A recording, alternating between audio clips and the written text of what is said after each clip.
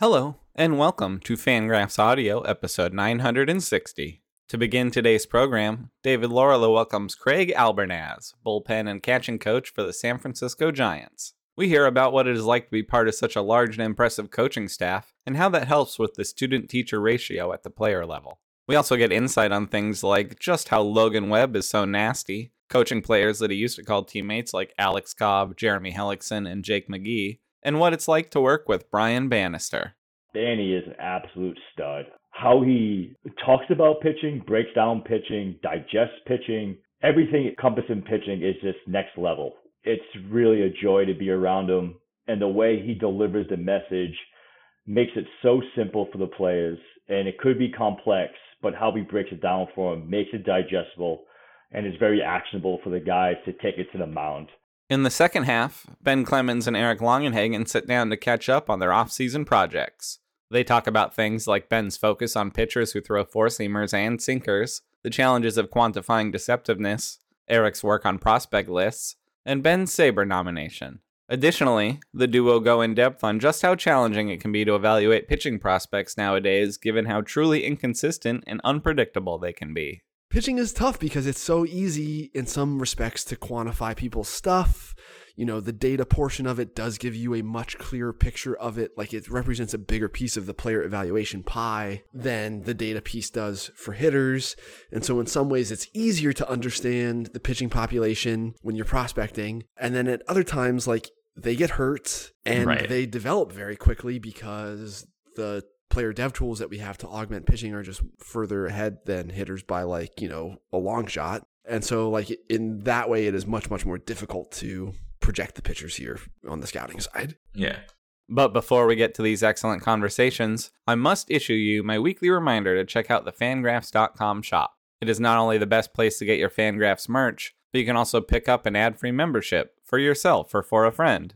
Fangraphs members enjoy ad-free browsing at blazing fast speeds, and also get to enjoy supporting the site, helping us to do everything we do. We truly could not do it without you. Thank you. Enjoy the show.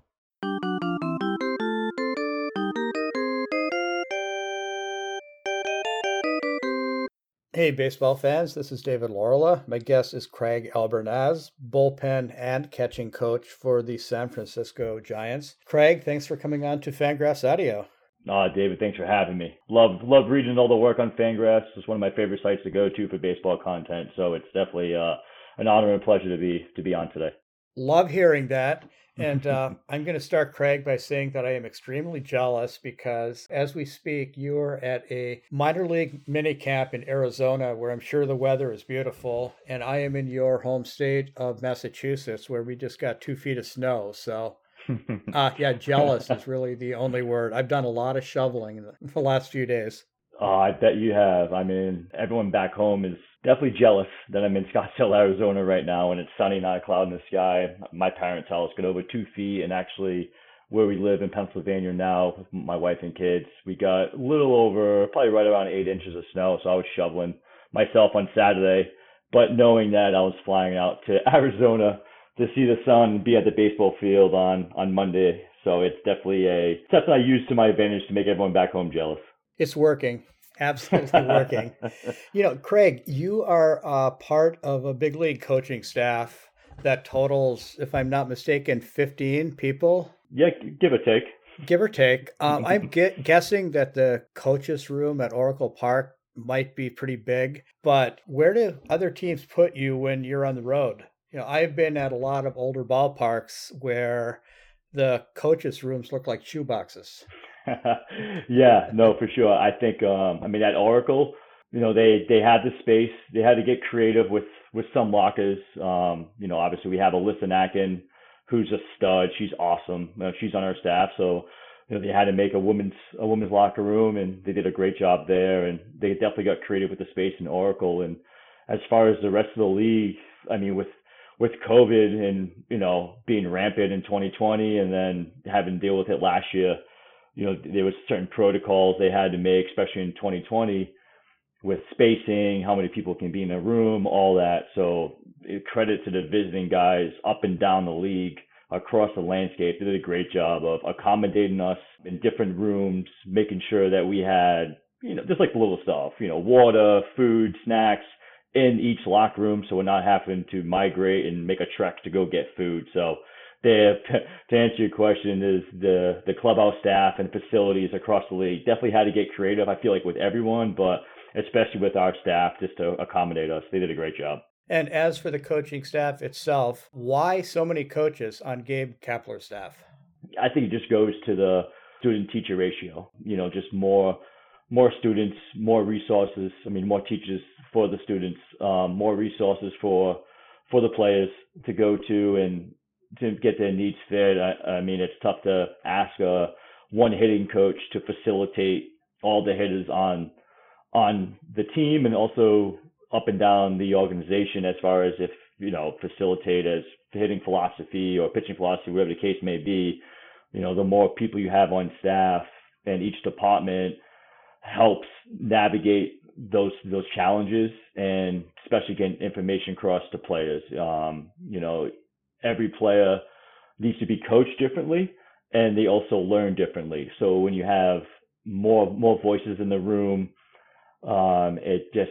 it's easier to get the message across, but it's also challenging in some instances because there is a lot of people in there, and that's why the communication has to be clear, open, and honest and direct with the players and also with our staff, with each other to make sure everyone's on the same page.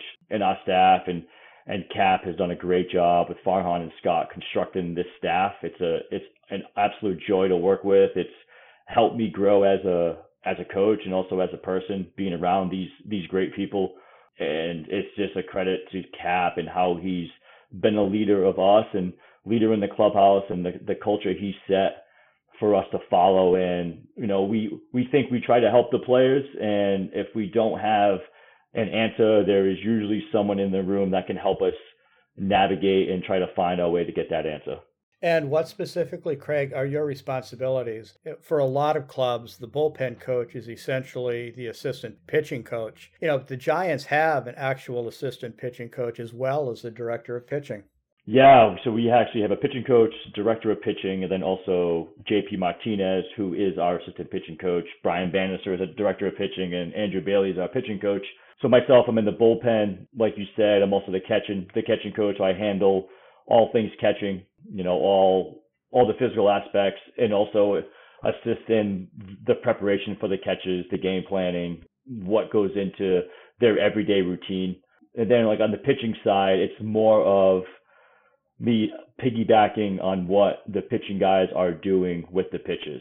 So they take the lead pitching, all things pitching, and I'm there to help them double down on any certain messages, cues, tweaks, adjustments that need to be made for the relievers as they're in the bullpen. I assist them there. And then also, like we talked about with the catches game planning, but we also kind of collaborate as far as, the pitch usage, attack plans, what works for them, diving into the opponent's hitters, how we want to attack them, that game planning perspective. So there is a lot that goes into my day to day. And then also last year in the minor league system, we did not have a catching coordinator on the minor league side. So I also, took on that role per se, as far as, making sure the minor league guys had some type of direction as far, as receiving, blocking, giving them some type of feedback from the various issues that they have.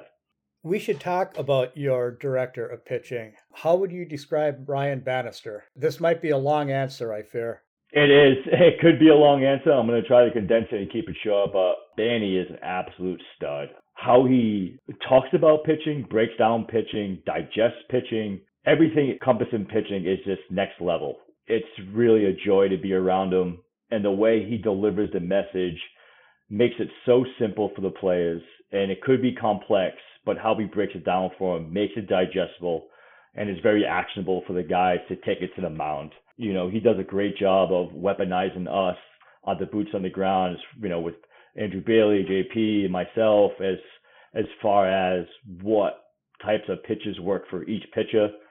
And he gives clarity in that aspect, and he is nonstop with his work, his work ethic behind the scenes, bringing all types of information to us. It's really it's really a pleasure to be around him. But yeah, that's try to keep that as concise as I can with Banny, because we could talk about him for a while, but he really is a game changer for us.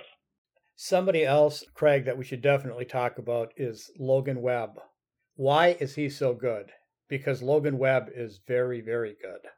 Yeah, Logan Webb is nasty. I think that's it. Webby's just nasty. And it, just like any young pitcher, there's a maturation process of what they are, what they could be, and what they're trying to be. And he took some great strides last year, maturity, really getting confidence, and then also taking ownership of his own development and how to attack hitters.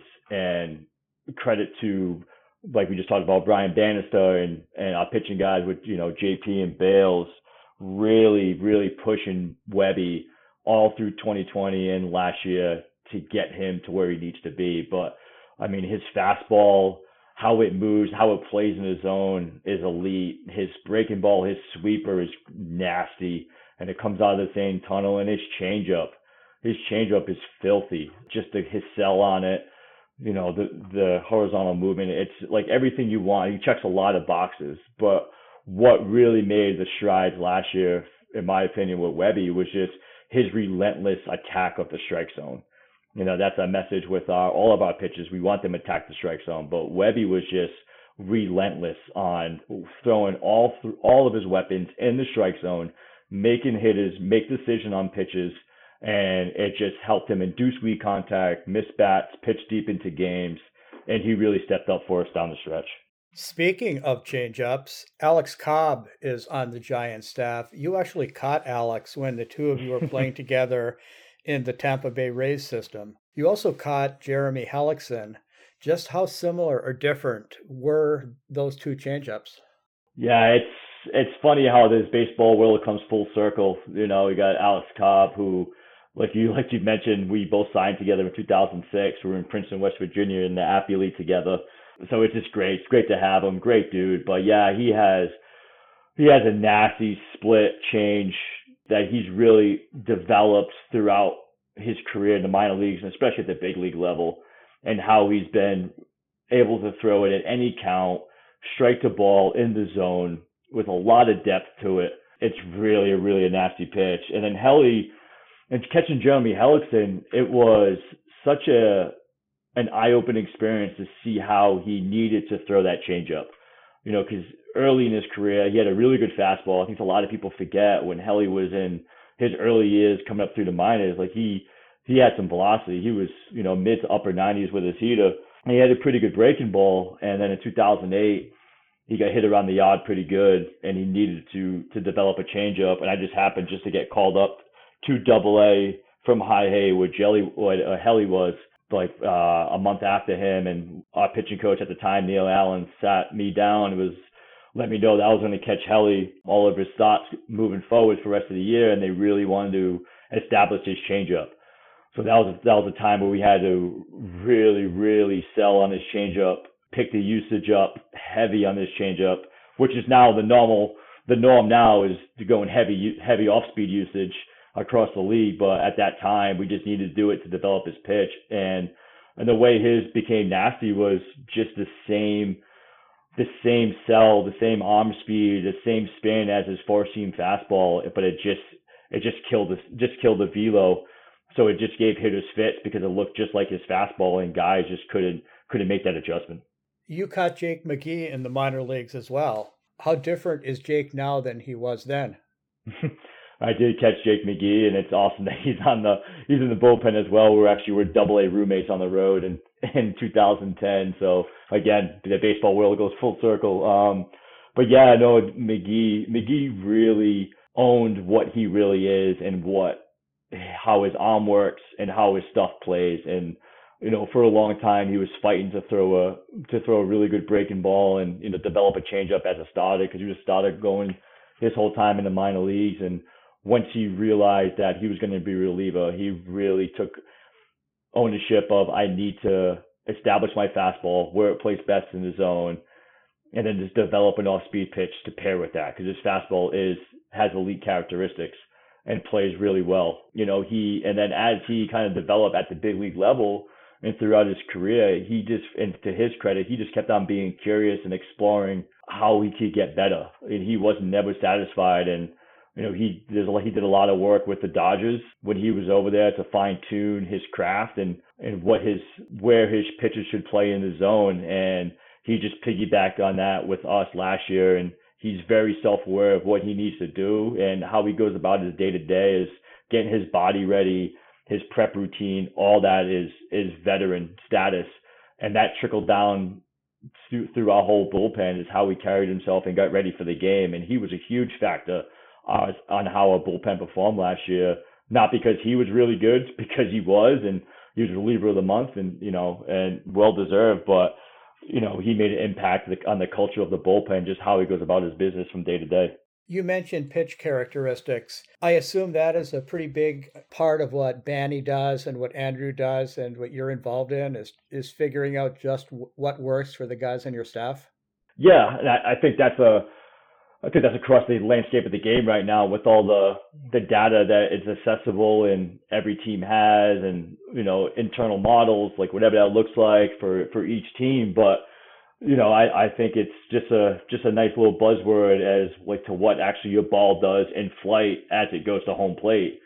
So once guys can realize what the ball actually does and how it pairs with other pitches, like that's how you kind of shape your arsenal. And that's something that we always look at as far as, we want to make sure our guys are knowing what works best. And that just goes to, it's just another kind of hot topic and catchword right now is phrase is putting guys in the best chance to succeed. And that's what it is right now, is giving guys and weaponizing the guys on the mound to know like what to throw and what not to throw at certain times. When you and the rest of the staff looks at the pitch characteristics of all of the guys, is there anybody that stands out as being particularly unique in what their ball does? Yeah, Tyler Rogers. I mean, when you throw from down there, submarine, from down under, yeah, it does completely different on a break shot or what shows up in TrackMan or Hawkeye. It's on a complete other landscape of things. But yeah, I mean, I think all the guys at this level, at the big league level, have unique characteristics. That's what makes them really good. Whether it be Gausman Split that jumps out, all of Webby's pitches, Alex Wood, Tony DeSclafani, like all these guys have unique stuff to their arsenal and what their ball does. So it's just monitoring them on what their ball does and making sure we give them some guardrails of what we're looking for and make sure they kind of all their pitches stay within those parameters. Let's touch briefly, Craig, on your own pitching career. You caught, I think it's 350 some minor league games. You also made 14 pitching appearances, almost all of them in AAA. I see a little Shohei Ohtani in there, maybe. Absolutely. I was a two-way guy before the two-way guy. Josh Koch, who was with the Rays for a long time, and now he's with the Minnesota Twins, used to give me some grief about that, about me pitching and being a two-way guy. But yeah, no, at the time in AAA, there's always mop-up guys, especially at that level with, the shuttle going back and forth up to the big leagues. There's, sometimes the AAA team will get kind of hamstrung with how many active pitchers they have that can actually throw in the game. And then also you want to save some guys. So if the game got out of hand, the manager at the time, Charlie Montoya, would use me to pitch. So yeah, I pitched a lot. I think one year I had 9 innings, I want to say. Something along those lines. But yeah, I pitched a lot. I enjoyed it. I knew what I was. I was a third catcher at the AAA level. So whatever I can do to play, help the team was great. But yeah, I was used a lot. I enjoyed it. We had fun with it. And you know what? I think I held my own. I'm going to say I pitched really well, and nobody can tell me different. No, I want to know what you threw, because I have never spoken to a catcher who doesn't have a knuckleball. Oh, I did not throw a knuckleball, David. I went straight gas at the top of the zone. I was a 4-seam carry guy before it was a hit factor. I'm 5'8", so I already had elite, vertical approach angle going to the plate. No, all kidding aside, I honestly just threw straight balls. That's it. At the hitter, just threw strikes. Because I know when I was in the game, it was because of we were getting our butt kicked pretty good. So the last thing I wanted to do was mess around and not throw strikes and make the game longer. a guy, my own teammates being behind me playing the field, being like, Albie, what are you doing? Just throw strikes, get the ball over the plate. So my only concern was honestly to get in and out of there, throw as many strikes as I could, and just make sure that we, everyone, I left the game unscathed, and make sure the guys behind me were happy with the outing. Any notable punch outs? Yeah, I punched out Dan Johnson. We were teammates in Durham, and I punched him out when he was in. I think we played for Charlotte at the time, but that's the first one that comes to mind is when I punched out Dan Johnson. Because he's a buddy. Because he's a buddy, yeah. And plus I knew how to pitch him. Like I said, I knew my stuff played at the top of the zone and how his swing path worked and what he was trying to do. I knew his swing plane couldn't match my pitch flight, my ball flight, so I just knew I just got to get it at the top of the zone, the top 10 inches. And that was it. He couldn't hit it. And there you went. Hey, and this was AAA. So I have a AAA question, actually. I have heard often in the past year or so that the gap between AAA and the big leagues has never been higher. That really intrigues me, Craig, because there's more shuttling of players between AAA and the big leagues than ever before. Yeah, so your thoughts on that? Yeah, Dave, that's a really good question. And I think there's a lot of layers to it, and it's complex. I'm going to try not to make it that way. That's a really good question. I think where the gap is big, right? I think the gap is big from AAA to the big leagues. But it's such a big gap just because of the guys in the big leagues are really good, like really, really good ball players, and they're the best of the best. So to be on an everyday big leaguer, you got to be extremely, extremely talented, work ethic, like all these little intangibles have to be off the charts to do that. And then even the guys that are platoon guys in the big leagues, they're really good. Like they do a lot of things elite. And the guys at the AAA level are just not there yet as far as like the talent's there. They're definitely as talented as guys in the big leagues, but it's just the consistency, the game prep, their routine day to day is a separator. And your only goal as far as staff making sure like these players are ready to come up and contribute. So what you try to do is you try to make sure they know what they do really well and not to overwhelm them when they come up. And I think that's what our staff has done tremendously with our guys coming up, pitching, hitting, is these guys can come up and they're ready to compete. And it speaks volumes to our AAA staff, our PD side, Kyle Haynes, like all these, like farm director, like it's such a marriage between the minor leagues and the big leagues when these guys are shuttling back and forth and make sure these guys are ready. Like we had a ton of guys help us last year, whereas Dom Leone started off in the minor league, Zach Littell, Camellia Duval, these guys were a huge impact for us. Then on the offensive side, Lamont Wade, Steven Duggar, like Joey Bott came up and helped us win a game. Like all these little things, Tyler Estrada. I don't want to miss anyone because, when you win 107 games last year, like a lot of things have to go right, and a lot of people contribute. Those guys did. But yeah, the gap is big for sure as far as producing and sticking in the big leagues. But these guys can come up and have the ability to come up and help us in spurts. And our guys like Lamont Wade and Dougie were up here for an extended period of time, and they have the maturity, the bandwidth, the capacity, and the work ethic to know that what needs to be done day to day to just compete at the big league level. And that's the one thing you can ask for these guys, is just make sure they're ready to go out there and compete. And then also as a staff, and Cap did a phenomenal job of putting these guys in a chance to succeed, and it showed last year. And some of the guys that you just mentioned, when the Giants signed them, I think probably a lot of fans in San Francisco and elsewhere probably thought, okay, yeah, that's a guy. Is Farhan Zaidi a genius for finding some of these guys? Oh, man.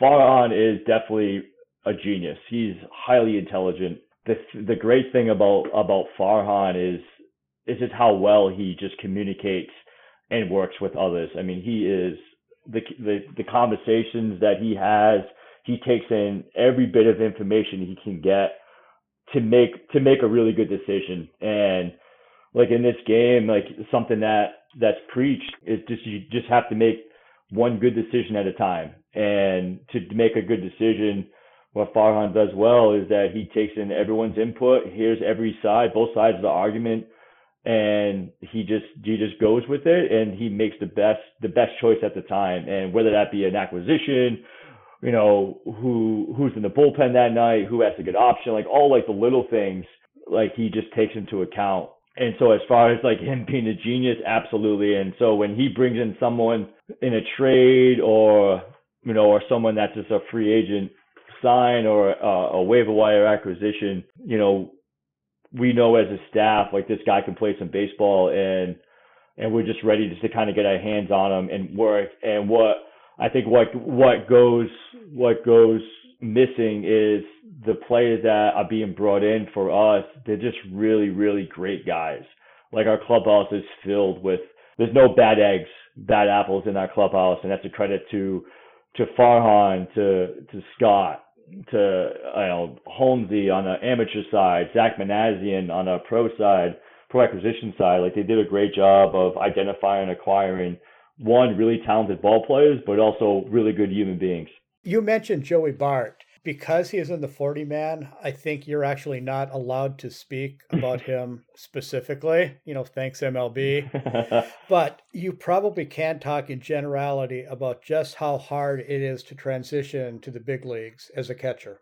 Yeah, I mean, it's so tough, especially for a young catcher. There's so many layers that go into being a big league catcher. And like right now, in this era right now, it's definitely the hottest it's been to be a big league catcher, in my opinion. And it's probably going to not make, the older generation of past catchers unhappy, not make them happy. But with the receiving side of things, the emphasis on receiving and how it sways the game from a run value perspective and count leverage standpoint, like every pitch matters. You really have to be dialed in on every single pitch, because essentially every single pitch being thrown to you is a play. Is a ground ball to the shortstop, because you don't know what pitch is going to sway the game, sway the count. So you need to have that focus on every single pitch. And then not to mention, couple that with the blocking component of it. Like guys are throwing splitties at, 89, 90 miles an hour, ripping off breaking balls at 90 plus. It's really, really difficult to catch nowadays. Then you got the throwing, and then layer on, the game prep side, and, getting these guys ready to game plan for the opposing hitters, and, knowing what your pitcher does. Like there's so much information out there, and to get guys out, or to think you can get guys out, and how to attack them. So you really want to make it digestible for every catcher, but especially for a young guy. So I think it's, what young catchers do well that come up in the game that have made impact is that they're exposed to it early. The coaches do a good job as to assist them and support them in the development at the big league level. But ultimately, like the catcher you just talked about, you have to take ownership on your own process and your own development, and that's something where the young catchers that succeed at this level do well. The more exposure you can get to the big league staff, and ultimately, and how they go about the business and what they value, it's only going to help. Speaking of young catchers, Patrick Bailey is number 3 on our Giants top prospect list that just came out recently. How much do you know about Patrick? I know a lot about Patty Bailey. It's such 2020 was obviously a weird year for everybody, but even on the baseball landscape, there was no minor league season or anything like that. So when Patty got drafted, he actually came right to summer camp with us. So I had him fresh out of NC State. And Patty is very, very talented behind the plate.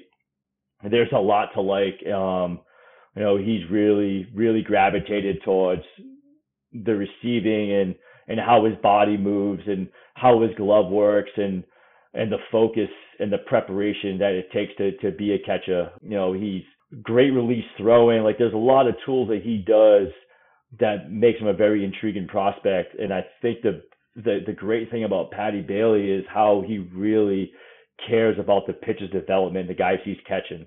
And that's a rare trait to have for a young guy. Like he wants the pitcher on the mound to succeed, not just to succeed in that game.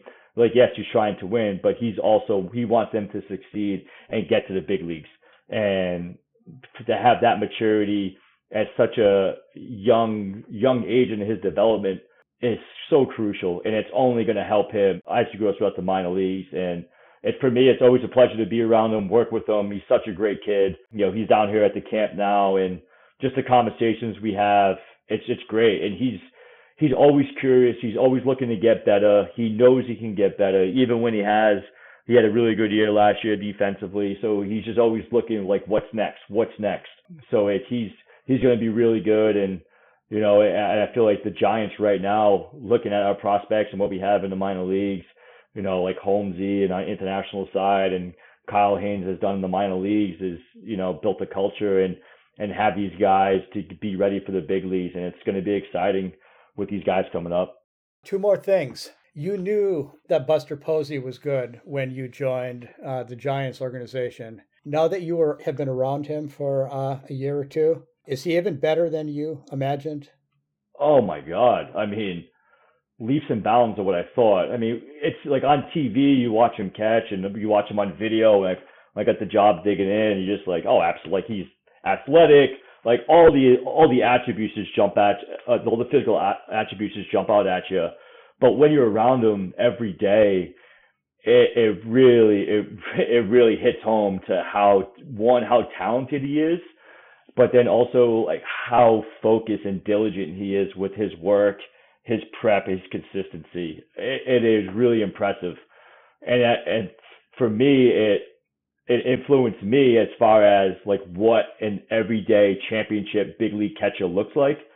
But then also it filters down to the team where he's not a rah-rah guy as a leader, but he leads by example. He says things, people listen, and he has such great feel and timing of when he speaks and when he needs to address a message, and it's said and it hits.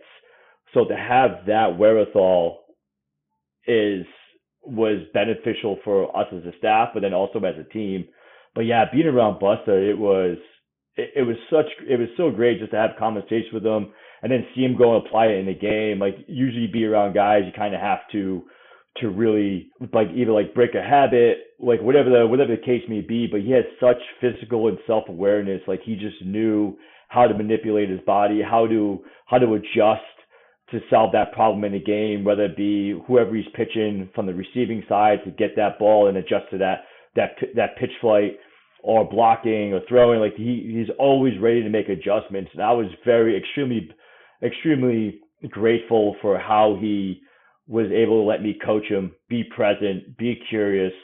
Like, all those little things was awesome to be around. So he's definitely going to be missed. It was very fortunate to be around him, and he's definitely left a mark on the catching this organization and how the level and the gold standard and has been set for us.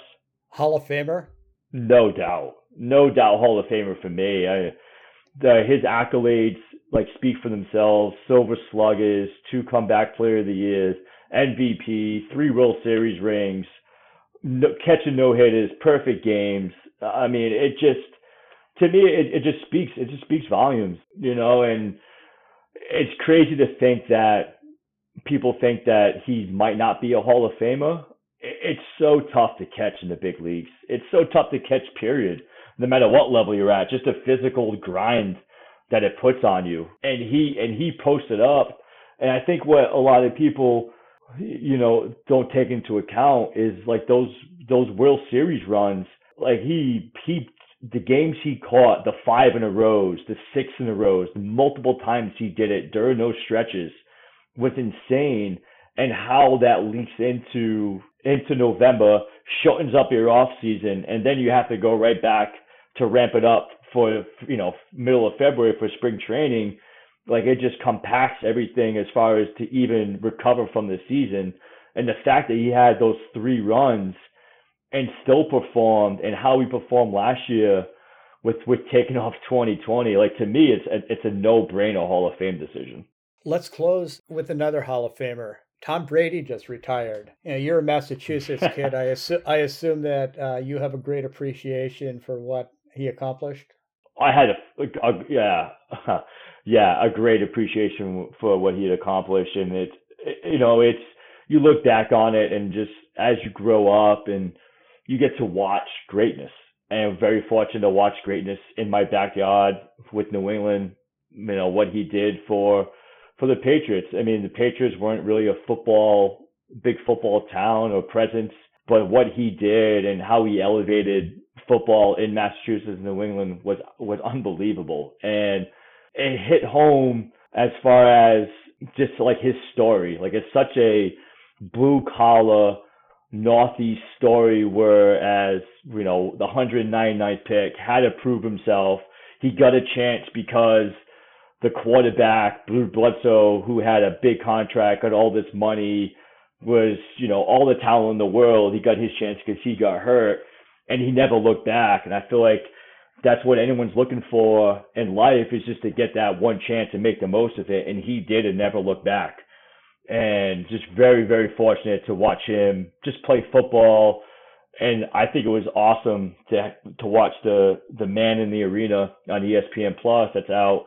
They kind of, pull the curtain back to see what actually went on. And that hit home even more, just the preparation it takes to be that elite for that long time. Like, it wasn't an accident that he's at 44 years old was still setting passing records and being the season leader in touchdowns and passing yards, all that. It's just, it's so great to watch him play, and and kind of looking back on it, it was something that I'm going to tell my kids about, but very fortunate to watch him.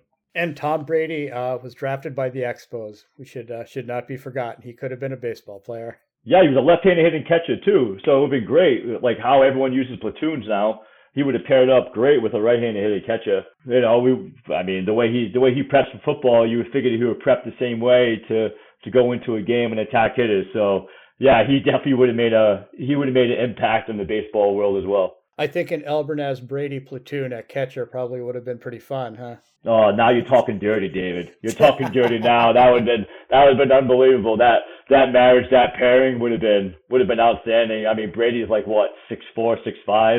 I'm 5'8" on a good day. It would have been great to be with him. It would have been great. Actually, one last question. Super Bowl prediction. No Brady in the Super Bowl, no Rodgers, no Mahomes. So who wins, Bengals or Rams? I'm going to ride with Joe Burrow. I think Joe Burrow, he has it. It's something special with what he's got going on. I mean, to see him in that divisional game where he was just getting his butt kicked, sacked 9 times, and the young kid kept on getting up, standing in the teeth of the defense, delivering the football. I mean, he's something special. And Jamar Chase on the outside catching balls. I mean, you can't stop him. Like, he's a freak. He's a beast. But with that being said, like, the Rams are talented. Like, they have, all the acquisitions they made, bringing in Von Miller, Odell Beckham Jr., Cooper Kupp's an animal. Stafford's finally showing what he can do, getting out of Detroit. But I'm going to ride with Joe Burrow and the Bengals and that hot hand. And I think that they'll upset him in LA's home stadium. And because the Rams beat the 49ers, it was a safe question to ask. I think had the 49ers been in the Super Bowl, you'd have been a little compromised with the question. Yeah, for sure. And also that's like the easy answer. I could have been like, yeah, because they beat the 49ers and really been that. But yeah, I think it would have been awesome to have the 49ers in the Super Bowl, and their run was outstanding to watch. But yeah, I definitely would have been a little compromised if it was been 49ers and Joe Burrow, but I still would have went with the 49ers. I definitely would have been a homer and ride with the boys. Right. So no 49ers in the Super Bowl, but we can look forward to Giants in the World Series coming up this year, right? Oh, that's the goal, man. That's the goal. I mean, just being in the playoffs last year, and it was obviously the juggernaut of the Dodgers, and Atlanta their team was stacked, and how they performed, especially in crunch time, was tough. But yeah, that's the goal, to get back to the World Series. I know we're gonna do what we can and kind of just take it day by day and try to get better each day, to kind of put one foot in front of the other. I know it's a lot of superlatives and hit phrases, but it's real. I mean, to get to that point and navigate a season that's 162 games and get into the tournament, that is the postseason, and that's all you can ask for. So, hopefully we can get back there. We're going to do all we can. I know I know Cap is fired up to get this season going and to make that push. No, Cap is always fired up. And Craig, we are very fired up to have had you as a guest on Fangraphs Audio. So thanks once again for coming on. No, thanks, Dave. Thanks for having me. I enjoyed it. And again, it's always great. I love the content that Fangraphs puts out. It's part of my daily routine as far as seeing what's being put on there on Twitter and to kind of catch up on something I don't know or refresh on something. So I just want to thank you guys for everything you do for this game. No, thanks again. And thank you, everybody, for listening.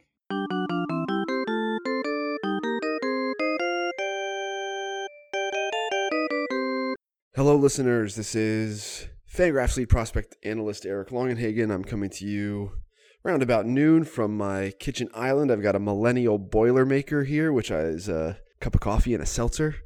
And I'm joined by Ben Clemens. What's going on, Ben?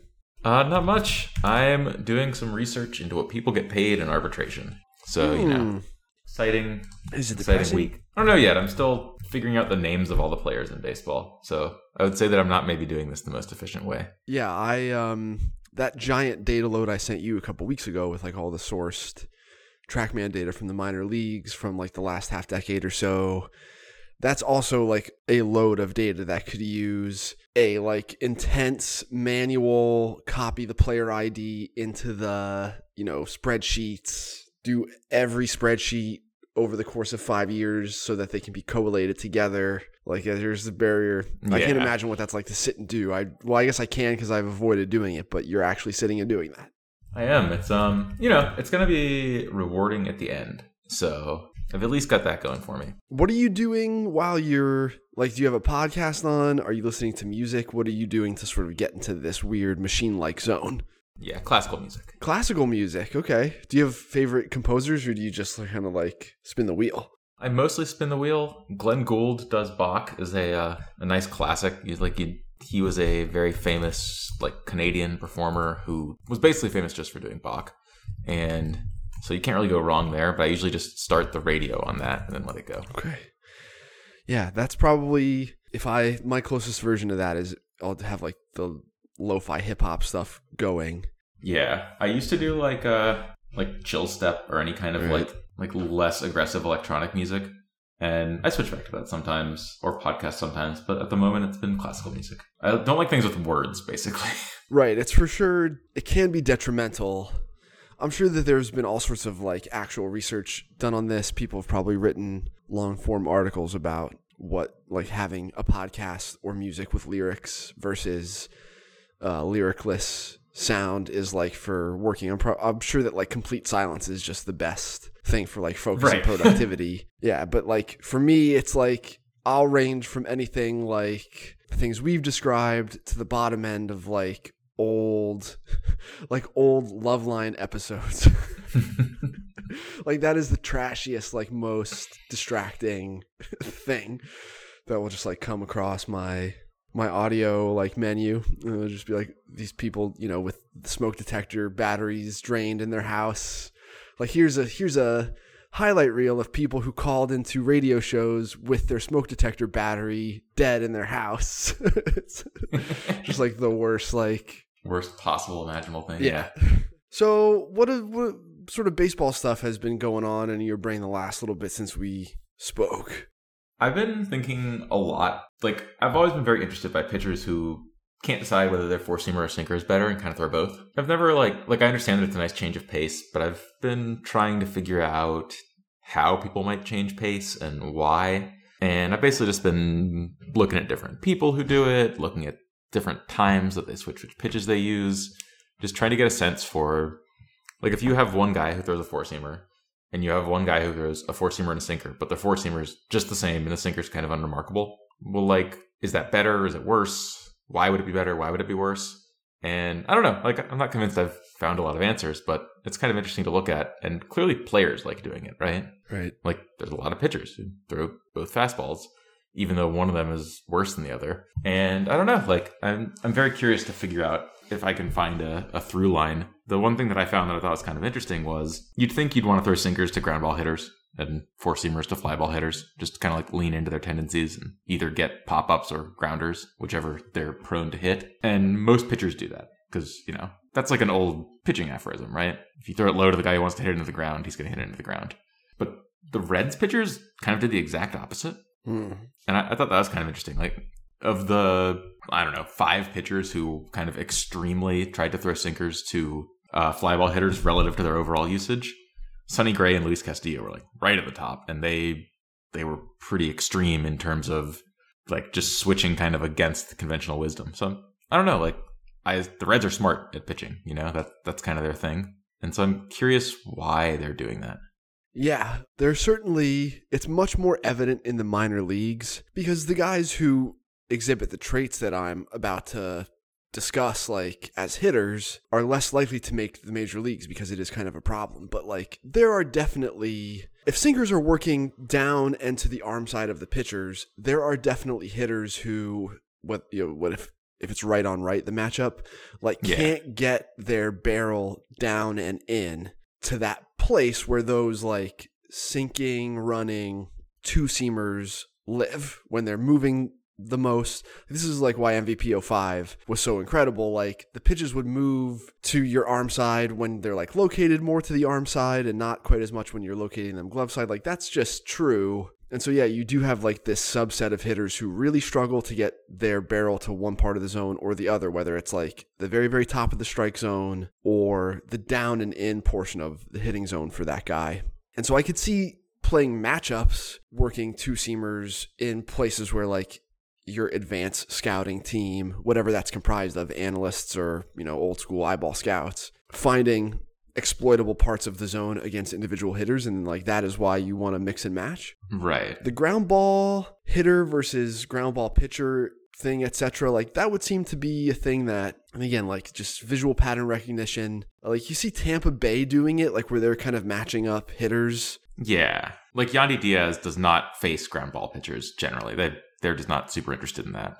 Right. Yeah, Yandy Diaz is a great example. Manny Margot and Joey Wendell. Margot is probably in the ground ball hitters bucket where I'd be interested to know how he performed against one or the other type of pitcher, just because he's never been able to actualize his power in games. Like that's part of the reason he's just become a great role player rather than a really good everyday player, type of guy who we collectively on the prospecting side like anticipated would be a star type player. Yeah. And then like Wendell is often left in left matchups just because he's not there anymore, but like his ability to make contact just gives him a chance basically against platoon disadvantage.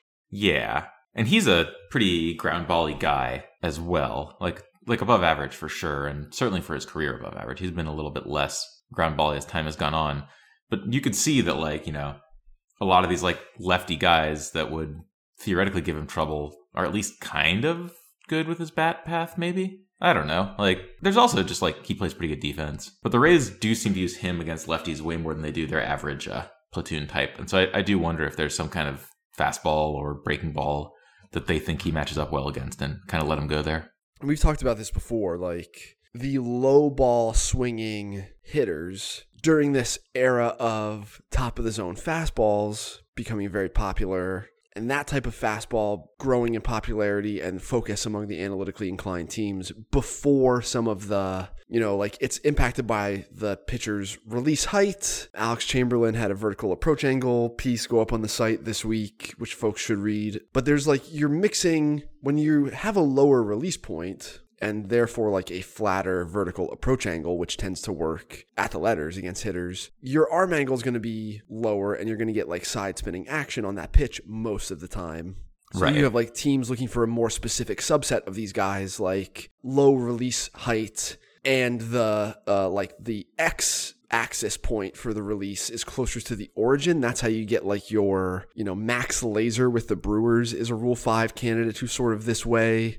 Josh Colmetter's release point is probably quite high, but like that's close to the origin, right? Like it's close to. So is that like righties who stand on the first base side kind of? Yeah, so you can augment it depending on which part of the rubber you're standing on or where your landing leg falls. So like Ubaldo Jimenez is the example I give for this a lot of the time, where most pitchers' front foot, obviously the direction that they're striding is gonna vary, but most of them are gonna stride in a straight line. Like you could draw a straight line from their back foot on the rubber to where their front foot lands to home plate. And then you have like the Ubaldo Jimenez types who open their hips way, way up and they're striding open to where their landing leg is landing like closer to the first base foul line. Got it. So like flying open, kind of. Right. And they're able to like open their hips in a way that creates like a vertical arm slot. And then obviously like the guys who stride closed are like the cross-bodied guys who tend to have like a lower arm angle. Freddie Peralta was that type of guy for the longest time. I always think of Andrew Miller. It's just like the extreme crossfire. And the location of the center field camera is going to change how we see it. Yeah. And it changes the way we perceive like the explosiveness of the movement from righties and lefties when the camera is not dead center field. But yeah, like all of this type of stuff, it's interesting stuff. And there's like, I don't know how granular to be in terms of incorporating thinking like this into the prospect population, because like, do we really want to be identifying swing characteristics? Like at what age is it too early to really care about that stuff? The players are just going to grow and change. And right. I wonder about that a lot with deliveries because, you know, they can change. And like now that teams have a more quantitative way of knowing what kind of deliveries they like, I think it's reasonable to expect them to change more often. You know, in 2005 or something, you're like, oh, this guy's being effective, but we don't know why. Or like, it's something to do with his delivery, but I don't know, it's deceptive. But now if you can kind of get the parts of it, like, oh, hey, like having a vertical arm angle is helpful, and oh, having a low release point is helpful. So like this guy, like he's dropping and driving, but if we could like change his landing, like his landing foot or whatever, then we could change the qualities of the pitch. I feel like teams are much more able to do that now than they used to be. So if you look at what a guy does now, it's maybe less useful to know what he'll do in the future. Yeah, integrating your player dev department with what's happening in scouting can facilitate some of this stuff, because this like, you know, demands that you ask yourself the question, okay, well, who can be changed? Like, who has all the other underlying stuff that I care about and also has the ability to be changed so that that stuff is, like, unlocked in a meaningful way relatively soon? And then, like, what traits are we looking for as scouts? Like, is there a general athleticism? Is there a mechanical flaw that we can care about that, like, instead of looking at it like it's detrimental, look at it as an opportunity for something to be changed. Like if someone has a long arm action, There's plenty of precedent now for, like, we've seen lots of guys with longer arm actions shorten it up, find some amount of, like, strike throwing consistency that way. And so if I'm seeing a guy who I otherwise really, really like in the minors or on the amateur circuit, and he's got a long arm action, it's not necessarily a bad thing as much as it is an opportunity to, like, change this guy. But you don't want to, like, get him hurt, you know, by changing his delivery. A lot of this stuff is easier said than done. So yeah, like, oh, just stride a little bit shorter and have your arm finish 6 inches higher. Like, I don't exactly think, or like have your release point 6 inches higher. I'm not sure anybody could do that, like, just easily. It's where you get into the problems that player dev faces, right? Like how to get an athlete to buy into that and then enact it mechanically is very difficult. Like, what tools for training are you using that can unlock that type of stuff? Or, you know, what are you doing in a bullpen on your backfield with, like, getting the athlete to stride in the direction that you're trying to get him to stride in? It's really hard to find people who can break down the data like this and also do all that type of stuff. Yeah, like talk to the pitchers about it in a way they understand. Do you think athletic pitchers have just an advantage in doing this kind of stuff?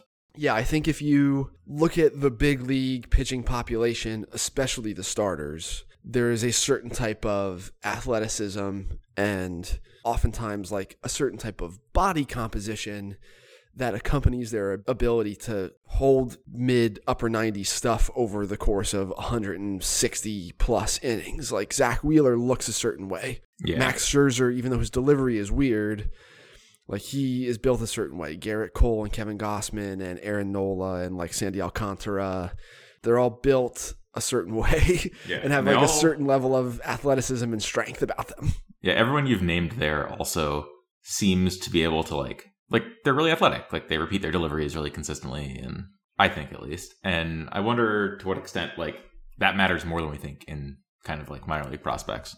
Where it's like, oh, this guy, like if we decide that his delivery needs to be a little bit different to like kind of work, no, he can actually handle it. Whereas a guy who's like, I mean, I can't think of a great example, but I bet you there are people who just don't have that and like, right, therefore struggle. It's hard to. I was often early on conflating a certain type of grace and mechanical ease with repeatability. So like the classic example of this is Yadier Alvarez with the Dodgers, who, you know, at one point was the highest ranked pitching prospect in baseball for me, like was higher than Cody Bellinger on the Dodgers list. And then Neftali Feliz was a version of this too, where you see this guy throwing as hard as he does with the sort of ease that he does, but he doesn't have great tactile feel for release. And so the command portion of this is like behind, and you're just betting on this sort of grace and you know, athleticism to eventually dial in some of that other stuff. Didn't really work there. It didn't really work there. Yeah, there are lots of examples of that. And then, you know, what foundation you want for your pitching prospects at this point is debatable. So there are like everyone that Cleveland has drafted over the last couple of years, Trenton Denholm and Doug Nikhazy and Tommy Mace. Like these are college pitchers who, in the traditional sense, the velocity piece of the puzzle is theoretically like done growing. They're 21, 22-year-old guys. They're sitting about 92, 93.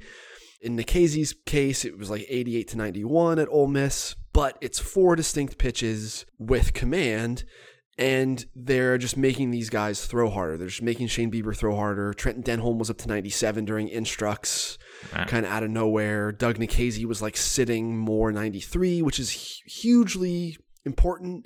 You know, Xavion Curry. So do you want a foundation of like, do I really want to draft Chase Petty out of, you know, a New Jersey high school when this kid's already throwing 97 with like non-traditional looking stuff? Or do I want someone who has this foundation that is vanilla, but like, you know, looks more like a starter, and I can teach him to throw harder because that just seems to be the easiest thing to do anymore.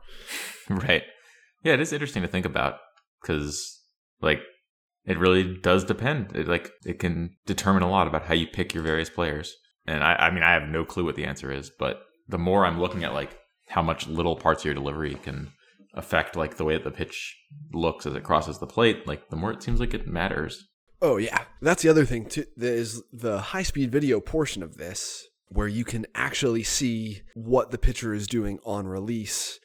And that's another one where if the player dev group which is going to be using this high-speed video often for like developmental purposes, if they are part of the decision-making process in the draft room, you can see on the high-speed video who does and doesn't have clear idea of like how to grip the baseball or how to release the baseball. And sometimes it's really shocking how raw the players are. There was a high school pitcher named Therese Butcher who just had he was throwing in the mid-90s as a high schooler, went to University of Tennessee. I think he might have transferred out of there since then, but just you clearly see on the high speed when he was in high school, like this guy's got no real idea how to hold the baseball. He's throwing really hard. Like it almost made him more interesting than some of the other guys. Right. And you just say, oh, I'll give you a grip and then you'll be great. Right. There's a more obvious gap between what he was able to do right then and what you'd hope he'd be able to do with someone teaching him like how to hold the baseball. That's what Camilo Doval was too, where like he was on the backfields. The Giants, we were lucky enough, the Giants, whoever's working the TrackMan laptop at their old minor league facility was just like standing in the scout section with you. Like I would be shoulder to shoulder with them and just look down at the TrackMan laptop after every pitch would come in. And like Camilo Doval's, his fastball shape and like tilt was so wildly inconsistent that you were just like, this guy clearly has no real idea like how to throw the baseball consistently. But if it ever clicks, like some of the raw numbers here, like the spin and like, the velocity was kind of ridiculous, like towards the high end of the pitching population. You're just like, if they ever figure out how to get this guy to do any of this consistently, then he's going to be an absolute monster. And then it just, in the middle of 2021, after waiting for it to happen for like 4 years, it seemed to happen for that guy. So there's just stuff like this just happening all the time. Yeah.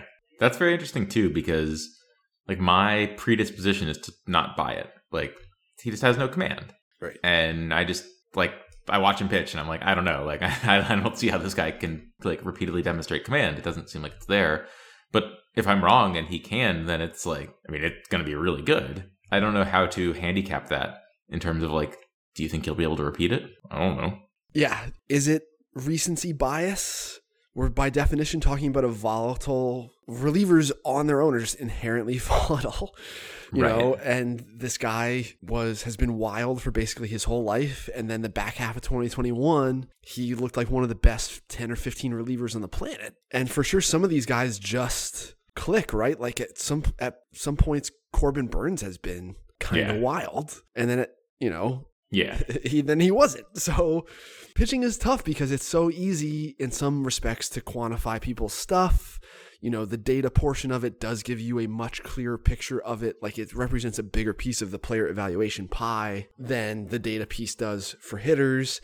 And so in some ways it's easier to understand the pitching population when you're prospecting. And then at other times, like they get hurt and they develop very quickly because the player dev tools that we have to augment pitching are just further ahead than hitters by a long shot. And so like in that way, it is much, much more difficult to project the pitchers here on the scouting side. Yeah. This is a slight change, but kind of not really.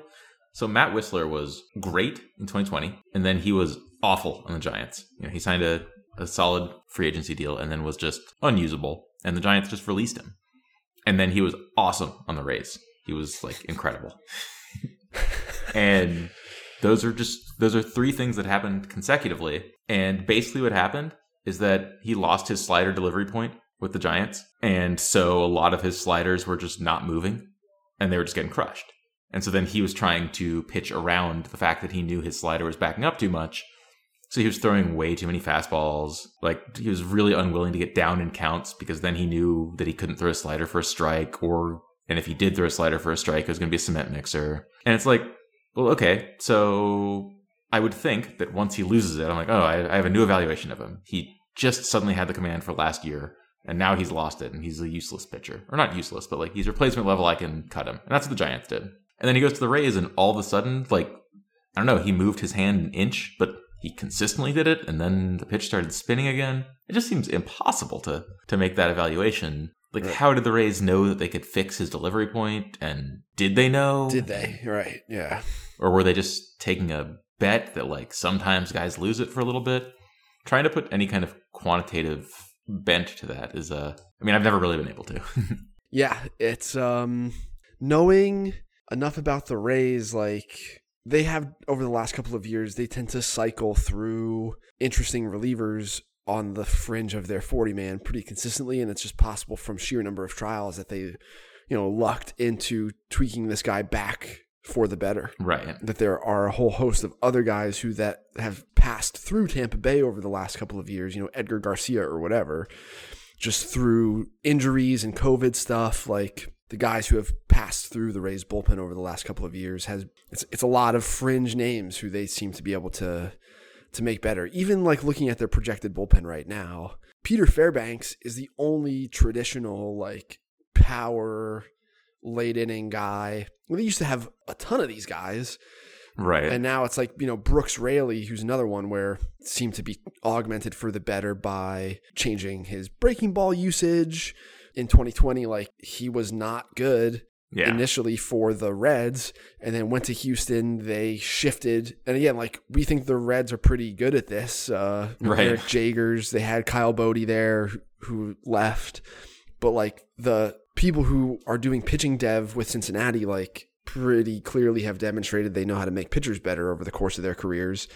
And like Brooks Raley was there, and they couldn't do it. Like Houston the Giants. made him better. The Giants are not, known as being bad at developing pitching. They made a bullpen out of like basically sticks, and it was great. And like they turned a bunch of starters into awesome pitchers, and they broke Matt Wisler. I think that the lesson here is like some of it is just about random individual fit. Yeah. Finding the right pitching coach, finding, just matching them up with the right individual.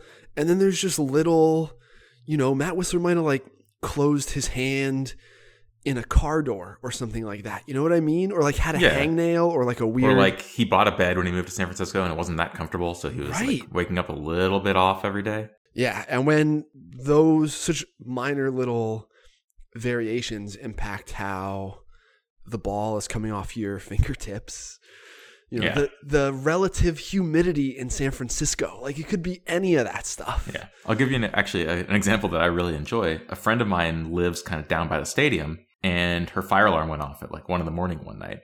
And she walks out in the building and gets in the elevator, and she sees this like really tall guy wearing Giants gear. And then she realized it's Evan Longoria, and like that's just where he lives during the season. Is like, you know, a kind of normal apartment near the stadium, but like what if their fire alarm goes off somewhat frequently in the middle of the night? He's probably annoyed, but like then he probably just plays worse. And you'd be like, I'm looking at the stats and I can't figure it out. Well, yeah, he was waking up at 2 a.m. too often. Yep. It is kind of interesting. Do you have anything coming up that folks should be on the lookout for?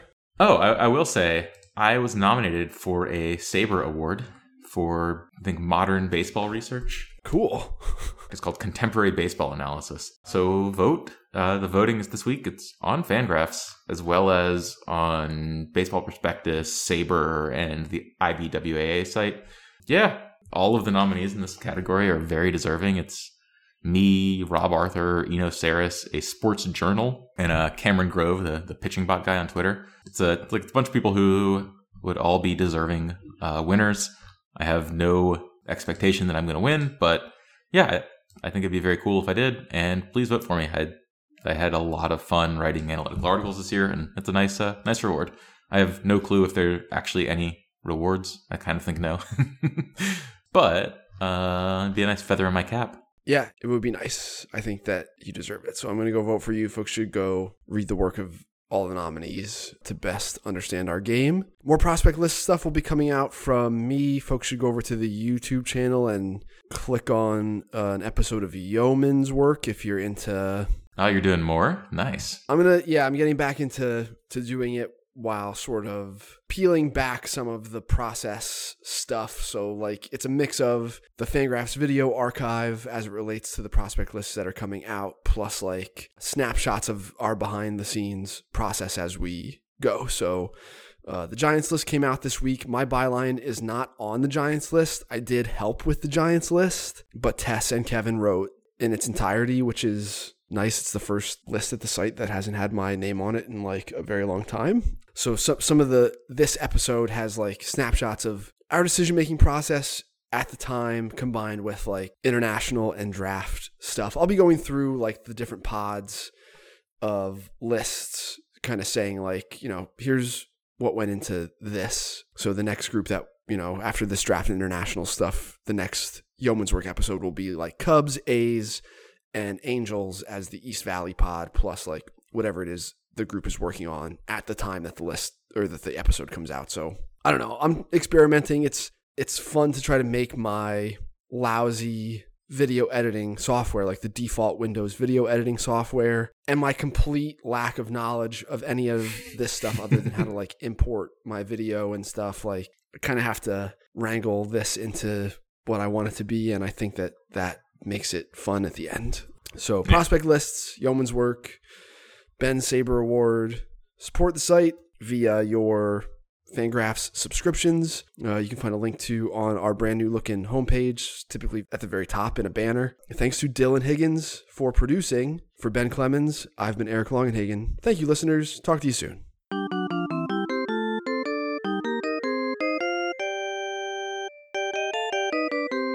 This has been Fangraphs Audio. Thank you to Craig Albernaz for joining us, and thank you for listening. If you enjoyed the program, consider recommending it to a friend or two. It helps us out. And in addition to that Fangraphs shop, don't forget to sign up for the Fangraphs newsletter. It is the best way to keep up on all the things we have going on the website, free to your inbox every weekday. That will do it for us this week. Thank you for listening, and we'll talk to you next time.